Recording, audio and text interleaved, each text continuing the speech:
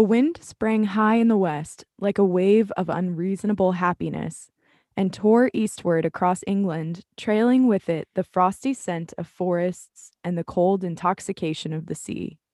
In a million holes and corners, it refreshed a man like a flagon and astonished him like a blow.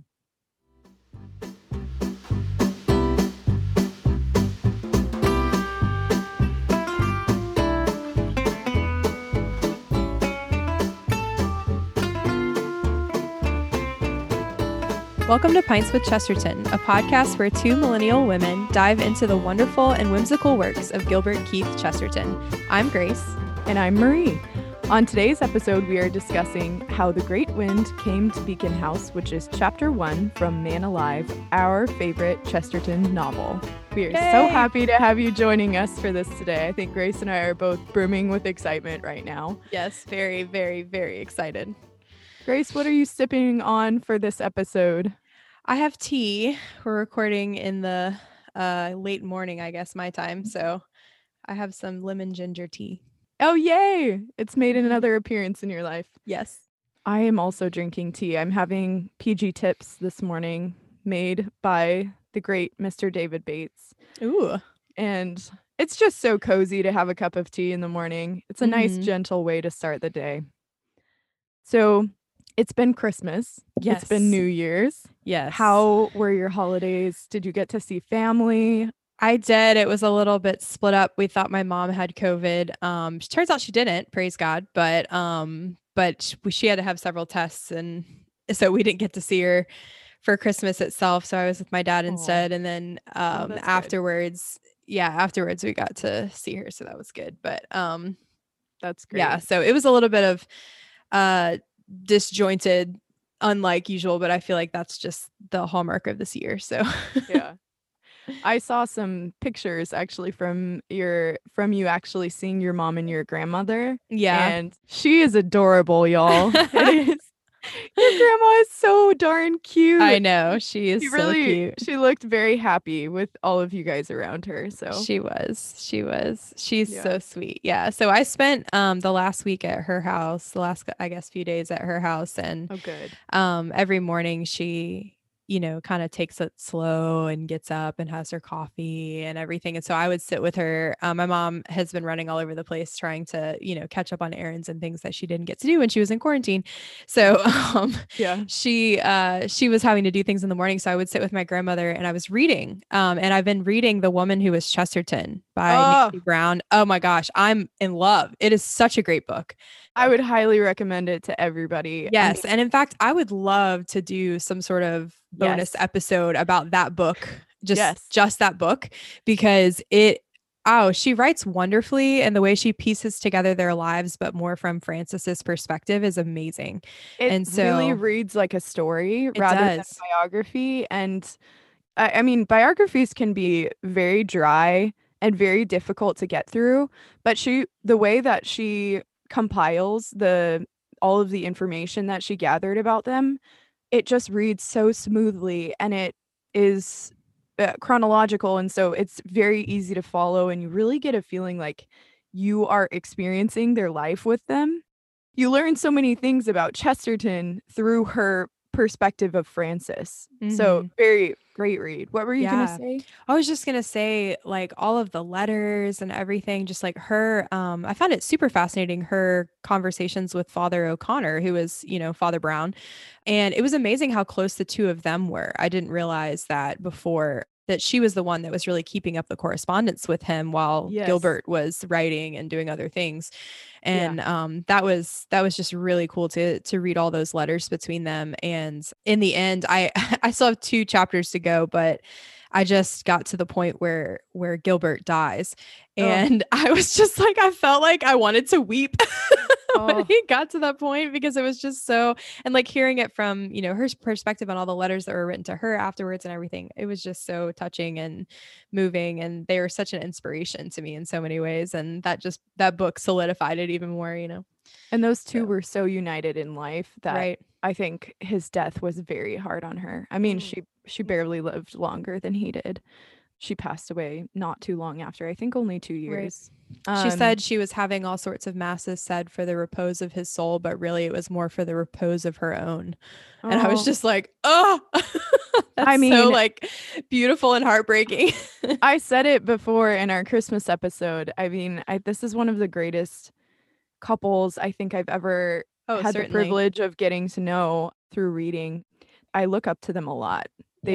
They just spent their entire lives sacrificing for each other, loving each other so well. And yeah, I just love it. I love when he would apologize to her so he would write her a poem if something happened between the two of them. I'm like, I want to take that up in my marriage. Yeah, that book really, it brought me to a greater love of Chesterton for sure.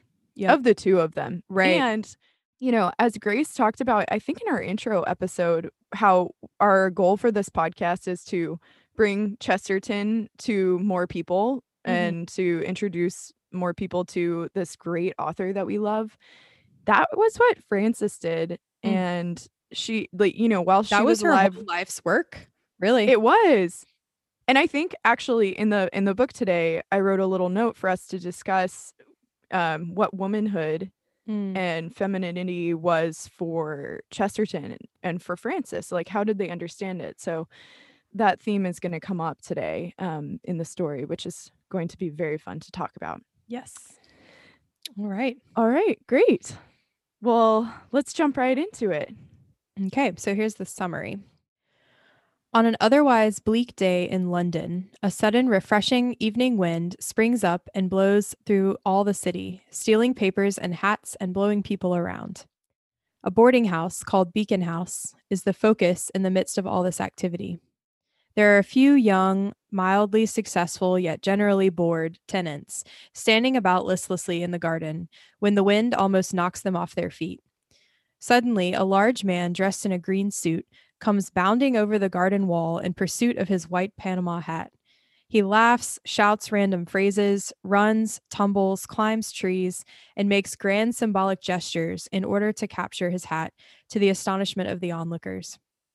One of the men in the garden soon realizes who he is, an old college friend of his, Smith, who is said to have gone mad at Oxford and hasn't been heard of since. The group stands in wonder as to what will happen next. Fantastic. Thank you, Grace. So this story is so quotable and the lines are written so beautifully. He uses very descriptive language in this story, which doesn't always come through in some of his other works. I think that this is one of his most descriptive books. He uses like lots of colorful language and he really paints a picture for us here. And I think the two things that are going to be the most important for us to focus on in this first chapter are the characters and the descriptions of the characters, and then the setting. Yes. And this anthropomorphic wind that makes its presence known throughout this whole chapter. From the beginning of the chapter, Chesterton really makes it clear that the wind is alive and it's sweeping through London and sweeping through this garden. And I adored some of the descriptions that he gave at the beginning of the chapter, saying what the wind was capable of doing and talking about it as if it's this joyful thing that truly has a nature. So at the beginning, he references a boy reading Treasure Island, and then the candle by which he's reading is blown out by the wind. And so the story is made real to him because if you've ever read Treasure Island, which I reread as an adult last year. I need to reread it. It is terrifying. It is so scary. There's no holding back in that book. It's not a children's book, I don't think. I think it's very scary. But anyway, I love that. And then he talks about a woman looking at laundry on the line and how the laundry looks lifeless. And then the wind sweeps through it and there are all of a sudden 5 little imps, jumping on the line, her 5 children. This really brought to mind for me a poem by Richard Wilbur. Oh. He was my poet that I studied in college. Oh, interesting. He actually lived until 2017.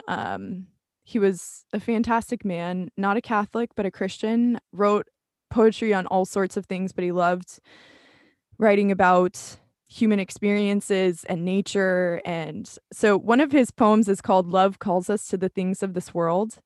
And he talks about this very same idea of a person looking at laundry on the line, or laundry being on the line and it being lifeless, and then wind being swept into it and bringing it to life and reminding us of really higher things, of heaven. Because I'll read you a line from the poem. It says, "And spirited from sleep, the astounded soul hangs for a moment, bodiless and simple at false dawn. Outside the open window, the morning air is awash with angels. Some are in bed sheets, some are in blouses, some are in smocks, but truly there they are." And so, and he talks about them rising in halcyon feeling, and it's like all these garments have come to life as the wind has come into them. It opens up our eyes to the supernatural, the angels around us. And so anyway, I love that imagery. That's great. Have you ever seen Bedknobs and Broomsticks? The I old haven't. Disney movie from the 70s? No, I haven't. Oh my gosh, it's one of my favorites. But in that it's during World War II in England, and they basically bring these through magic or whatever. They bring these old medieval and like how do you say, like knights and stuff like that, all the armor and all of the kind of pageantry and like things that people would wear and whatever, they're all in these British museums. They bring them to life in order to ward off a Nazi invasion of like this small town on the coast or whatever. Oh, Disney. I know, right? That's so funny. And so anyways, it just reminds me of that because all of their clothes like come to life and start dancing around and then like start fighting off the Nazis. So funny. Oh, I love that. That is so great. Just the whimsy of that, and the whimsy of the descriptions in this chapter and in this whole book really, but in this chapter specifically, it's just so alive, like you were saying. Yeah, the wind is just bringing life to everything that it comes into contact with. And he kind of references a few paragraphs later that presence of angels, because he talks about the wind basically clashing around a clergyman walking, like the salutation of seraphic wings. Excuse me. And I love that. I love that so much. It just makes it seem like anything is possible, and he's really setting the scene for this character, this wind coming in and changing everything. And it's a foreshadowing of what's to come, that there's something very exciting and very alive about to bound into our lives in this book. Yeah, I love that, thinking of the wind as a character. And I like how he describes it as he has this long description of the wind in the first several paragraphs, and then ends it with, "For this was the good wind that blows nobody harm." So it's setting it up to be this happy thing. You know, it's not a bad thing or a scary thing, but a happy thing, even though it's knocking people down and taking their hats from them and things. Yeah, absolutely. So we end up at Beacon House, which is in London, and it's a boarding house. I'm not 100% sure, but he lived with Frances in Beaconsfield, and so I think there may be, I was thinking that too, some borrowing from their hometown. The description is funny because it says it's a boarding house with young but listless folks. So it seems like a place where people aren't fully living their lives. They aren't passionate about anything. They're just sort of existing. He even calls them inmates. Did you notice that? Yes. 5 inmates standing consolately about the garden when a great gale broke at the base of the terminal tower behind them, as the sea bursts against the base of an outstanding cliff. I love that image. That's so beautiful. And we're going to be quoting a lot in this episode because there are so many lines that are just so worth repeating. Grace, what was your impression of the character descriptions in this? Oh my gosh, it was so colorful. There's so many different kind of stereotypes, I felt like, but yet not in a flat way. You know, they definitely were very lively, the descriptions of the characters. Yeah, I think they all had like sort of some sort of personality that people could relate to more one than others Yes. or something. And all of them are going to be kind of touched by this wind and touched by this person who comes into their lives like in different ways. And I think that's Mhm. really cool that all of us kind of have something that we're going to experience the same thing, but experience it in different ways. Yeah, absolutely. Yeah, so he introduces that Mrs. Duke is the owner of this boarding house, but she is pretty much a non-character or like a non-player in this Right. chapter, and in life, it would seem. He describes her as too soft to be hurt, always smiling vaguely. And, this is actually the character that I understand the least from this Yeah. chapter. I couldn't really grasp what he was trying to express here. I don't know if you had a better idea of who this woman was. I feel like she seems like from that description, I thought of her as a character who was always just sort of smiling and nodding vaguely, like, oh, yes, nice to meet you. Hello. Just very like kind of polite and like whatever, but unaffected and Does it mean that she doesn't like, really invest herself in yeah, too it much? seems as if she almost lives in her own world. Like she's not Okay. really sort of aware of the people around her, doesn't really form relationships with them, just sort of Yeah. nods her head and smiles and goes about her day and does her It, things. I thought of her as this sort of older woman. I guess he may yeah. describe her that way later, but as almost like a statue in the house. Like she's Mm. there and everyone's aware of her, but they're not really like in relationship with her. She sort of reminded me of some of those Victorian characters from literature who is, sniffling and Mm-hmm. laying back on the chaise On the and chaise lounge. having Yeah. some opiates while she's going about her day and kind of ignoring her family. Mhm. So She seemed like Mrs. she wasn't one to draw attention to herself much, though, you know? True, true. And So, we'll see if we get a better understanding of her as the book goes on. mhm. So then we meet five young people who are first in the garden and then quickly are split into two and three. Diana Duke and Rosamund Hunt are the two ladies in this group, and they are the ones that travel inside quickly because, as Chesterton describes, they look like broken flowers in the wind. The wind is blowing their hats too much, and so these two ladies make a break for the house, and their conversation is the first conversation that we are privy to in this book. What were your impressions of Diana Duke and Rosamund Hunt? So they seem to be total opposites in temperament.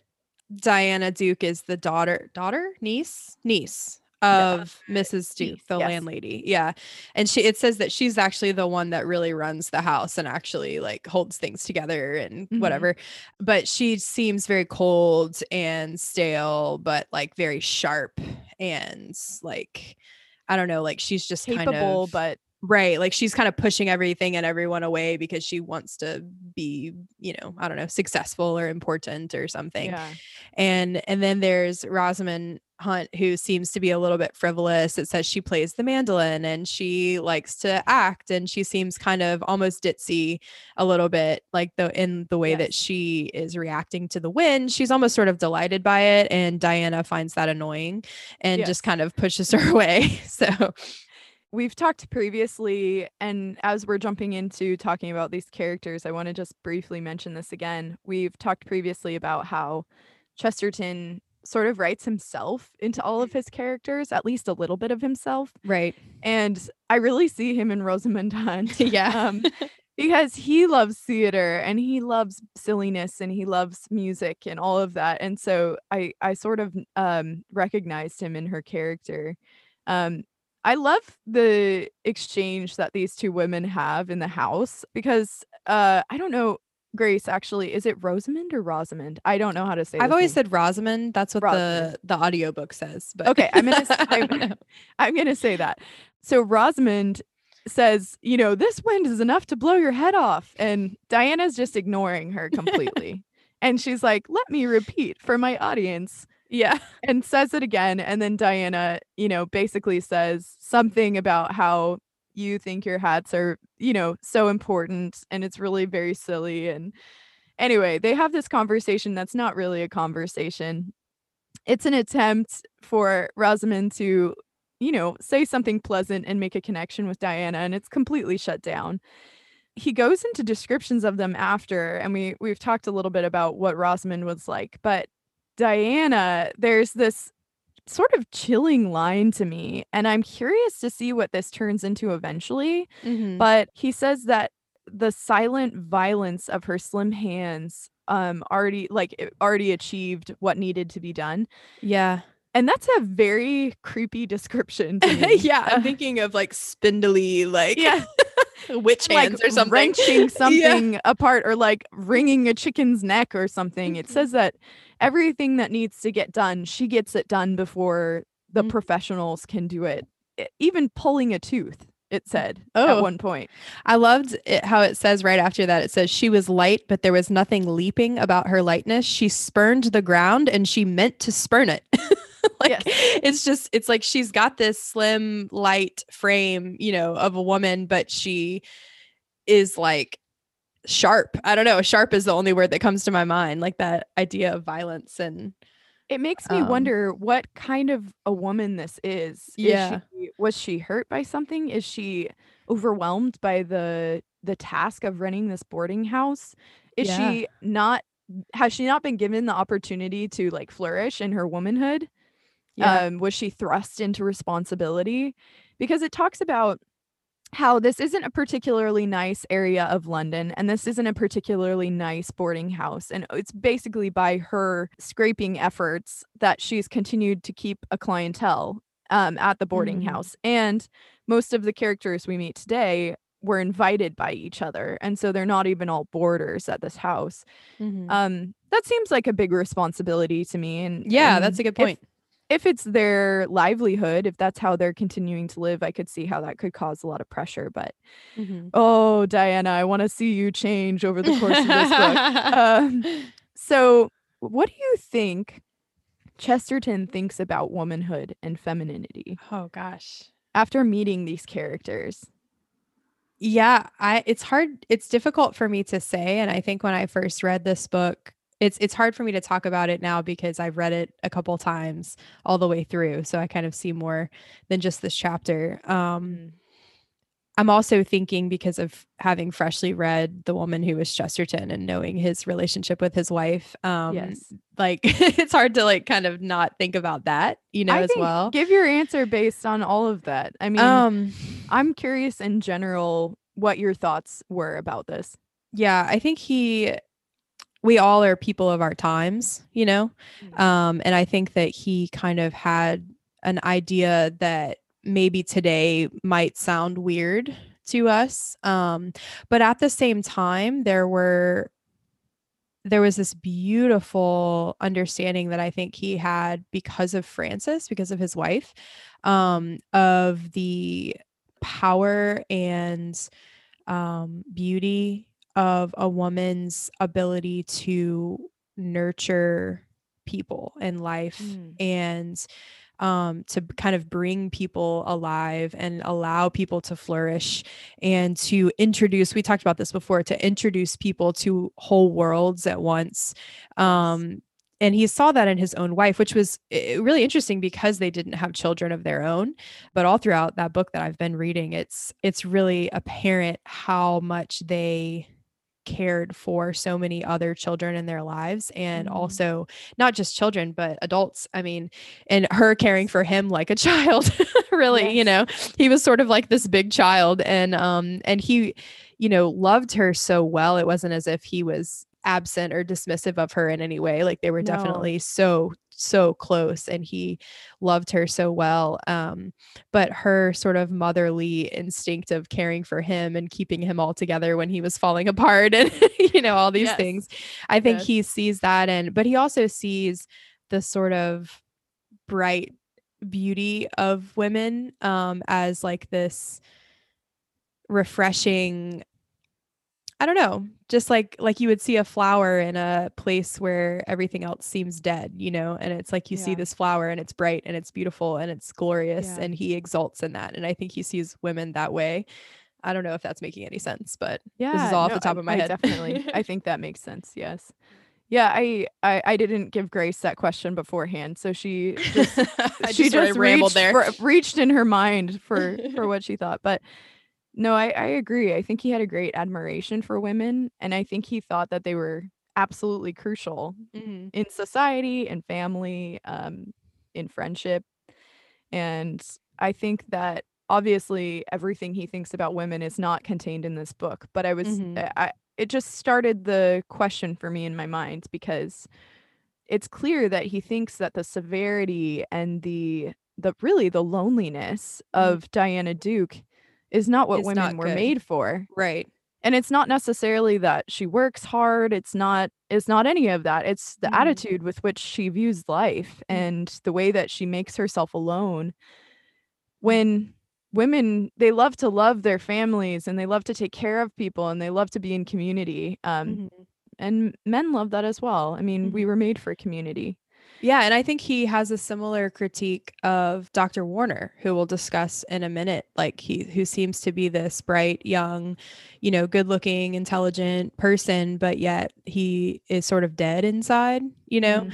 And I think there's a similar critique against him that and against Diana even in his manhood is not living it the way that he could be Yeah. living it. And I think Yeah. if you read Chesterton without really knowing the story of his life, I think it's so important to read the story of his life and Francis's life together because I think you sort of see his writings in context, especially about women. Mhm. Because I could see people reading some of his works today and kind of getting the wrong impression of what he thinks about women based on our idea of women and society and working and things like that today. Yeah. But if you look at the life of his wife, and their life together, you see that it was like she was working, she was writing, she was running things, she was, Absolutely. doing all She this was stuff. And he well-traveled just like he Oh was. She yeah, was and she was in this like artsy, like kind of avant-garde society. She ran a debating club. She did like all yeah. these things that were very seen as like intellectual work, and he had immense respect for her and her intellectual opinions, and they influenced He him wasn't in his writing. yeah. And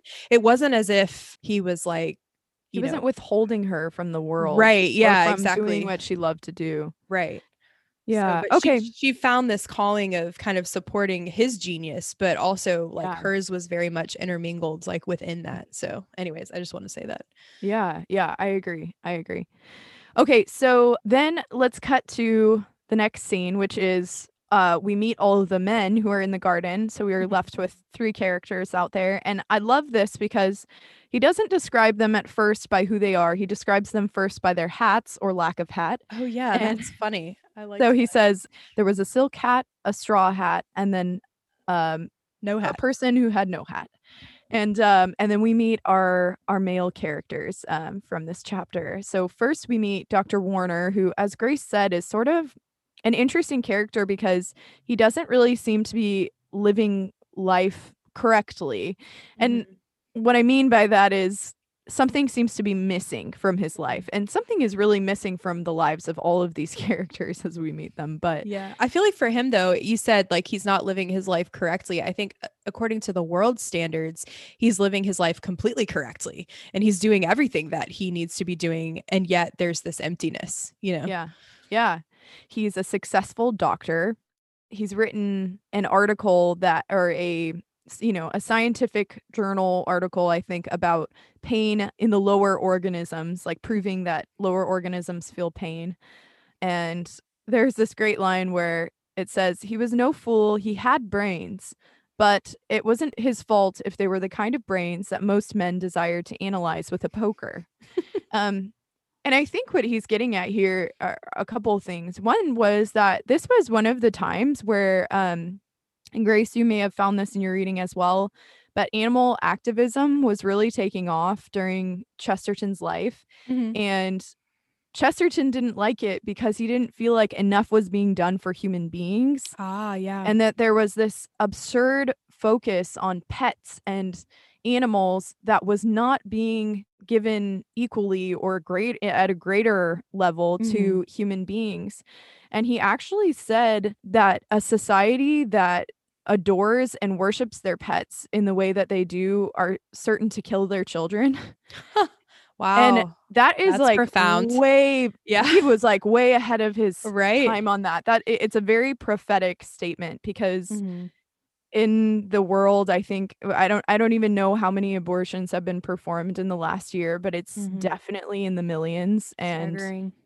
we have people who dress their dogs up in clothes, and not that that's the end of the world. I'm not No, I'm and not like hating on you if you love your pets, but yeah, same, same. No, I love dogs and cats and pets and everything, but I think there's something real about that. And I think it's true of anything in this world that we end up putting above, or maybe I should say out of the order in which God intended us to use things, right? So exactly, God exactly. created pets, right? Like he created dogs and cats to be, man's And best he friend and knew we would whatever. And he enjoy knew them. we would enjoy them and he wanted us to enjoy them. And if we see through Chesterton's lens, we're seeing that everything in the world, as I mentioned before, is a wedding gift to his beloved, right? So Yes. God has created everything for us, including pets. But the same thing happens even with people, where when we make another person a god, right? Mm. There's a distortion, there's a twisting of the relationship that ends up in bad things rather than good things. So it's like everything in the proper order. And I Yes. think Chesterton saw that there was a sort of disorder in the way that people were focusing on Yes. pets to the expense of the people right in front of them. Yeah, absolutely. You hit that right on the head. That's what I was trying to express. That I mean, I have a dog and I adore her, but she doesn't come before my family. She doesn't come Right. before God. Anyway, so I think this is one of the problems that he's drawing our attention to with this particular article that this That's guy has interesting. written Yeah, and I'm what glad you he's brought that up. but I also think that he's trying to express that this is just something that many people would not be interested in hearing about. Yeah. And I think that it gets to the core of this, which is that Chesterton is very relational, which we Mhm. saw in Father Brown, we've seen in other characters and in other books we've read by him. He Mhm. loves people and he's very relational. And he sees that Dr. Warner is missing this. He's like Mm, missing that connection to people that he right. finds to be so crucial to human beings, to Yeah. the makeup of a human being. And back to Diana Dukes, I think that's her problem as well. It's like she's successful in a certain sense. She's very orderly. She's on top of her stuff. Like she's getting things done. She's accomplishing things. She's this modern woman who is, doing things, but she's missing that aspect as well. That's why I think the two of them are similar in that way. Yeah. So then, after meeting Dr. Warner, who is handsome but kind of bland and kind of boring, we move on to Arthur Inglewood, who worships Warner. Hmm. He was invited by him to come to the boarding house to spend time. And I find the description of Arthur Inglewood kind of sad, maybe because it resounds in me. Hmm. Um, I don't know. I might cut this out. He's good looking and insignificant at the same time. He's moral, intelligent, a photographer, a cyclist, but people knew him and forgot him. And Hmm. maybe this is more people than we'd like to admit. Oh, I think a lot of us could probably feel as if we relate to this character. I think a lot of people will see, they can see the beauty in themselves, but they also are insecure. They have a lot of cool things about them, but nobody really takes notice because it's nothing that's flashy or, Yeah. super, over the top. Like this Dr. Warner character has this, medical career that like people who are intelligent think is important and all this Yeah. stuff, but then you have Arthur who seems like a great guy, but Yeah. I'm he's like, man, he sounds like the kind of yeah. guy we would like marry. Right, or like Or hang out with, yeah, or or be friends whatever. with. Yeah. Exactly. And like I think all of us can kind of feel, especially, and Chesterton wasn't even writing in a day of social media, but I feel like today it's very easy to feel that way. Everybody else seems to have their perfect Instagram posts Mm, and everything, and they have this very exciting life and whatever, and we're sitting here and we yes. feel a little bit unnoticed, and that Yeah. I don't know, like I think that's something that everybody in some way could probably relate to. Yeah. That's a great observation. And I think there's possibly not really anything wrong with him. I think some people are not the center of attention everywhere they go, Hmm. and that's okay. Like Yeah. some people don't want to be the center of attention everywhere they go, and some people don't put an effort to be the center of attention, but like clearly some people they're going to be the center of attention. They command the attention of the room. And Right. I don't know. I think it's an interesting contrast that Arthur was the one who was friends with Innocent Smith in college, right? Right. Which makes me believe that he saw goodness and excitement in Arthur because he chose to be friends with him. So anyway, we'll get to that as we continue on. Okay, last we meet Michael Moon, and then through Michael Moon we meet a character who is not overly important, but sort of builds our view of Michael Moon, who is Moses Gold. So Michael Moon is an Irishman, and once again we get this kind of like long dark description of an Irishman, which we have encountered in many other stories. Michael Moon is my favorite character in this book. He love him. Yeah, he's great. He describes him as having blue Irish eyes, blue chin, so unshaven, and he's an obscure and flippant journalist. He's smoking a pipe, he has no hat, and he enjoys company because company is quieter than society, which I love that. Yeah, I love that line too. He's an intellectual without ambition. And I understand this too. Yeah. Like I have a particular friend that he reminds me of. And so I'm just seeing it very clearly. Yeah. That's awesome. So an interesting point here in Night of the Holy Ghost, which is a book written by Dale Ahlquist about Chesterton, he addresses the fact that certain people have accused Chesterton of being anti-Semitic, which is not a claim that I've found to be true in reading his books, in reading about him. I find it to be false. Yeah. I think he has a style of talking about not just Jews, but a lot of other cultures that today's society would find, flippant or hateful or something, but in his time maybe wouldn't have been considered that way. Like, I don't think Chesterton, when you read how he thinks about humanity, I don't think you could think that he somehow was thinking of another group of people as less than human, because he's just such a humanitarian in a certain way. I think absolutely it's hard for me in reading a lot of his other works to think that he meant anything by what he says in these stories. Our world is incredibly sensitive today. Too sensitive. I mean, I find myself checking myself to make sure what I'm saying is not going to offend somebody, but sometimes you need to just say things, and people need to have a sense of humor. Yeah. And I think that's the thing that you have to keep in mind when you read Chesterton, especially in his fiction, is his humor. He was a very humorous person, and he was always poking fun at people and to their faces. You know what I mean? It's not as if he was talking about people behind their backs. Like, he was so open. I just think about Shaw, and his relationship with Shaw, and the two of them disagreeing on a lot of things, and him making fun of Shaw and Shaw making fun of him. And it was just a whole like jest, And that happened with lots of his friends. I bring this up because Moses Gold, the character who hangs around with Michael Moon, it says much of the time, is a Jewish person. And the description of Moses is thus. He was a Jew who lived in Michael Moon's boarding house, whose vitality and vulgarity amused Michael so much that he went round with him from bar to bar like the owner of a performing monkey. Now let me break this down for you as a person who's married to an English person, to an English man. Yeah. English people find people who are louder and more energetic to be entertaining. And I know this because I am this performing monkey, I think, for some English people.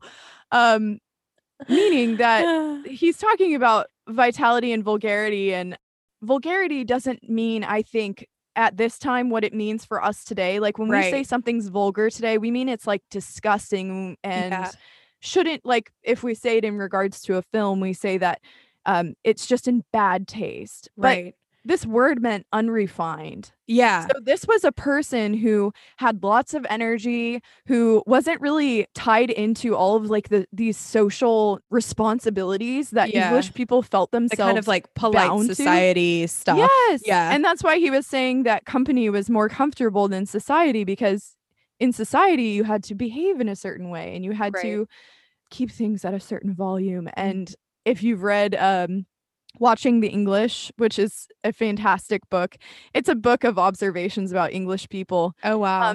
There's a primness and a properness, and don't get me wrong, they also have a great sense of humor. It's very dry, but there's nothing wrong with him admiring in this other character the energy that he has and the fact that he is not tied to these social norms in this country. So anyway, I think he thinks he's fun. And so he hangs around with him. And I just wanted to clarify that because I think that somebody reading that could think, oh, maybe he is anti-Semitic. Right. Yeah. But he's drawing our attention to the differences between people. He was good at observing the differences between people. Okay, so we observe a conversation between the gentleman, which is as seemingly silly as the conversation between the two girls.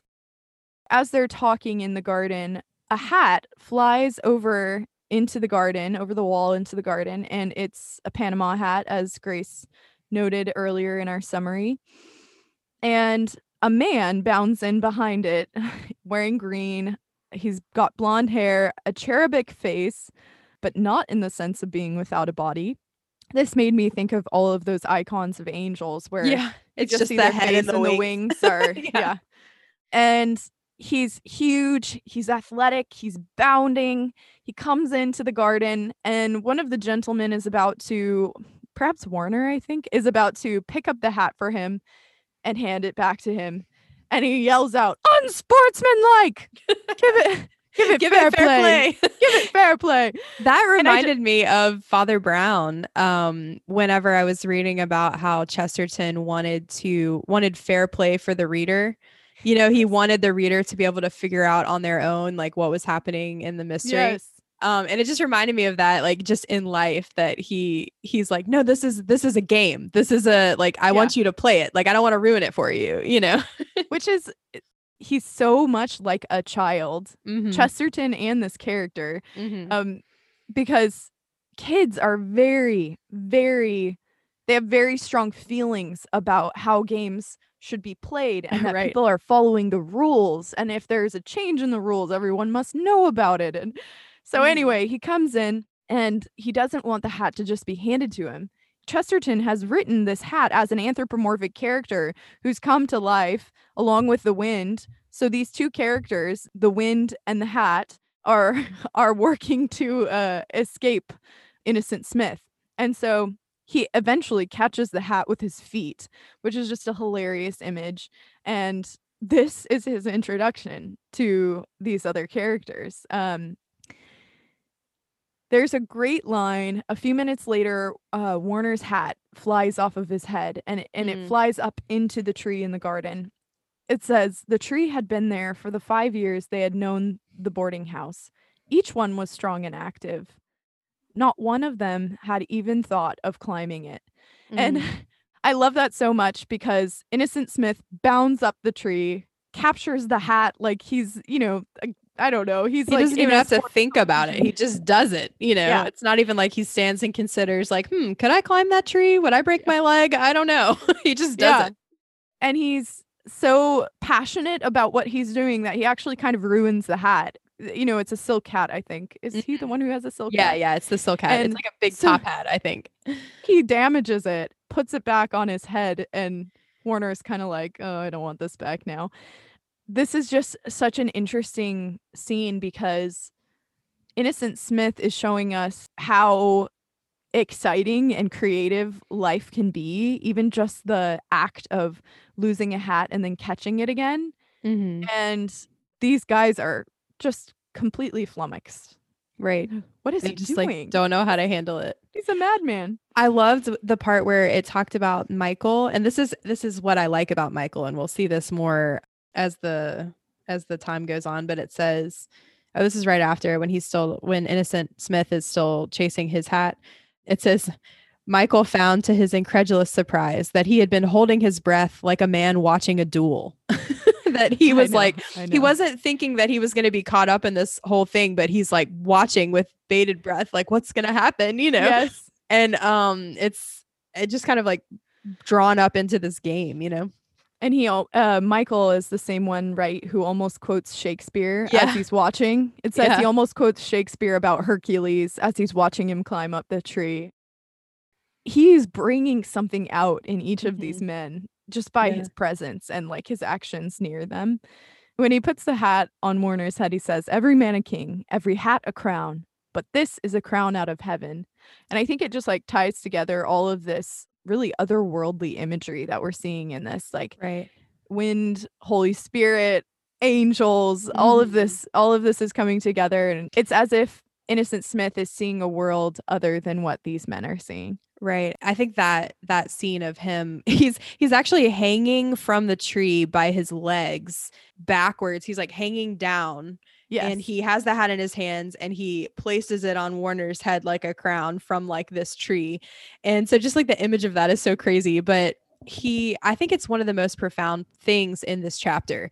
Mm. Because I think there's so much imagery and so much reality of like our humanity. Chesterton, being a Christian, sees the fact that we have been crowned with divinity, right? Like that God has become man, that he has this perfect plan for our lives. Like he wants to draw us up out of brokenness and into this fullness of life.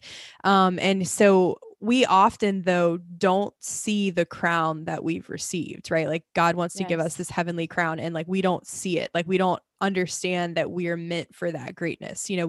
We settle for the lower mediocre things of life and high society and whatever else, and it's like Mm. all the things that the world has to offer, and God's like, no, I want to give you more, like not less Yeah. than that but more than that. Yeah. And we just don't see it. And it's interesting how Warner responds to Smith putting the hat on his head like a crown and saying all these silly things. It says, again, he attempted the coronation of Warner, who, however, moved away with great abruptness from the Mm. hovering diadem, not seeming, strangely enough, to wish for his former decoration in its present state. And then he yells out, wrong, wrong, always wear uniform, even if it's a shabby uniform. And he like goes on about like rituals and uniforms and all these things. But he's this child like trying to point out something of reality maybe to Yeah. Warner that Warner is like just taken aback by. He's like, I And he's don't kind of get pushed this. This away is by weird. Yeah. his He's lightness. right. Yeah. Yeah. I'm going to just interject and say what I'm grateful for this week Oh because yeah. it has a connection to the story. So, for Christmas, my brother brought his family into town, and I have four, almost five nieces and nephews in that Mm-hmm. family. I got the opportunity to spend basically the day at one of the beach parks here with them, and the three oldest were playing with me. They're the ones who can kind of they get it. Right. The fourth one is too young. And there's a big metal whale at the beach, and we were riding this whale and pretending like we were going to other countries, and we were running around the playground, and we were like hiding in the bushes. We were in another land. We had Mm-hmm. swords, we found treasure. Um Yeah. it was a blast. And then the kids asked me if they could climb this kind of low-hanging tree, and so I was putting them up on the branches and like Uh-huh. all of this. And the next day I said to my oldest nephew, Drew, yesterday was the most fun I've had in a long time. And he said, I'm so glad. Adults cut themselves off from the fun. Wow. And I said, oh, really? He's 6, by the way. Yeah, that's And, so profound. and I said, yeah, that's kind of true. And he said, yeah, they don't let themselves have fun. And I just thought, like, children they see the world with so many more joys in it. They see the world with so much creativity and imagination. Yeah. And we would do well to embrace that a little bit more. And I think Chesterton and Francis were able to preserve that childlike joy and imagination in their lives for Mm. their whole lives Yeah. because they continued to involve themselves with children Right. who, when you play with them, they remind you how fun life can be. And Mhm. we had nothing. We didn't have any props or anything. Yeah. We were looking at our bare, empty hands and Mm. imagining all of these great adventures that we were on. And I don't know, that was great for me. I needed a fun day. Yeah. What a great stress relief. And Absolutely. B, it let me into their creativity and just how many wonderful thoughts that they have at such a young age. So I think that that kind of play is shocking to these men Mm, from another man, from another grown man. absolutely. Yeah, yeah, yeah. I love the part where Innocent Smith says, "Why don't they make more games out of the wind? Yes. Kites are all right, but why should it be only kites? Why, I thought of three other games for a windy day while I was climbing that tree. Here's one of them. You take a lot of pepper," and then somebody like interjects and like cuts him off. And it just, Chesterton, just like literarily speaking, he does a great job in all of his works, I think, Yeah. with setting up something and then cutting off the person. And so your mind has to go like, what was he going to do with pepper on a windy day? You know, I know. it's like you got to think about it. And I love it. Yeah, so great. So near the end of this chapter, he says that he's able to accomplish this by having two legs. Yes. And we didn't talk about it earlier, but when Inglewood says he talks about his one friend from college and how he went completely mad. And he knew this because he received a telegram from him that said, alive with two legs. Yeah, Is that correct? man found alive with two legs. Yes, man found alive with two legs. And he's like, he's completely insane. Yeah. So when he says, I do it by having two legs, they are all kind of shocked into reality and they see him with new eyes. Yeah. Yeah. Inglewood recognizes him all of the sudden, and they were just talking about him a few minutes before, and now he's in front of them. And, you know, Inglewood said he had lost his mind, and it truly seems like he has lost his mind. Yeah. He seems like, okay, like insane. He was right. What were your thoughts about the end of this chapter before we wrap up? Yeah, it just kind of continued the element of fantasy almost seeming like he says, "Wait, I think you're Smith." He like kind of realizes who he is, and then he kind of plays along almost and says, "I have a card, I think." And then it says with baffling solemnity. So it's like all of a sudden he gets serious, you know, and he's like, "A card with my real name, my titles, offices, and true purpose on this earth." It's like, who gives a business card with their true purpose on this earth? You know what I mean? Yeah. Written on it. But then he goes to hand it and the wind takes it and blows it away. So you don't know what it says. But it says, "The strident tearing gale in that garden carried away the stranger's card to join the wild waste paper of the universe." I loved that line. The wild waste paper of the universe. But yeah, it was so whimsical and exciting. Like I felt like it was kind of a page turner for me the first time that I read it. And it was like, what is happening here? Yeah. So we're going to have to take him at his word that he is who he says he is because his card is gone. Right. And I love that the chapter begins with the wind bringing him in, blowing his hat in. And then this chapter ends with his card being blown again away by the wind. Fantastic. Okay. Well, I think we'll end there for today. And next week, we're going to be talking about chapter 2 of Man Alive. And this is just such a fun book. And as Grace said, it really is a page turner. So we're really happy that you're along with us for this journey. For sure. I'd like to do just really quick my gratitude journal because I didn't do that yet. For me, I was just thinking about, I don't know, in Christmas time, there's a lot of lights everywhere. You know, it's kind of, it's darker outside and there's all these lights and there's Christmas lights and there's fires in people's homes and there's fire pit gatherings and there's, you know, all kinds of stuff like that. And just light is something that has always been, and I'm discovering this more and more, something that connects me, I think, with the eternal in some way. And in the last year or so, I've been reflecting a lot on God as like the uncreated light. And like just that imagery is really profound for me and like means a lot to me. And I'm one of these people. It was funny when I was reading The Woman Who Was Chesterton, I related so much to Frances on this level because she hated cloudy, rainy days, which Chesterton himself, Gilbert, loved rainy days. And we read that passage before, but she hated them. And I also am not a big fan. I love the sunshine and I want to be in light rooms. I'll always come into rooms and in my house, my roommates will be sitting in the dark. And I'm like, you want me to turn on a light? And they're like, oh, whatever. And I'm like, like I need light, you know. You're like, let's brighten this place up. Yeah. And so I don't know. The lights at Christmas time, there's just something magical about them. And it lifts me up, you know, it makes me light. And just being around fires and I don't know. It's just, that was my gratitude. It's just like for light and for the different ways that we experience light. And even in this chapter, there were so many images of the late afternoon light. He said like a sunset at the wrong end of the day.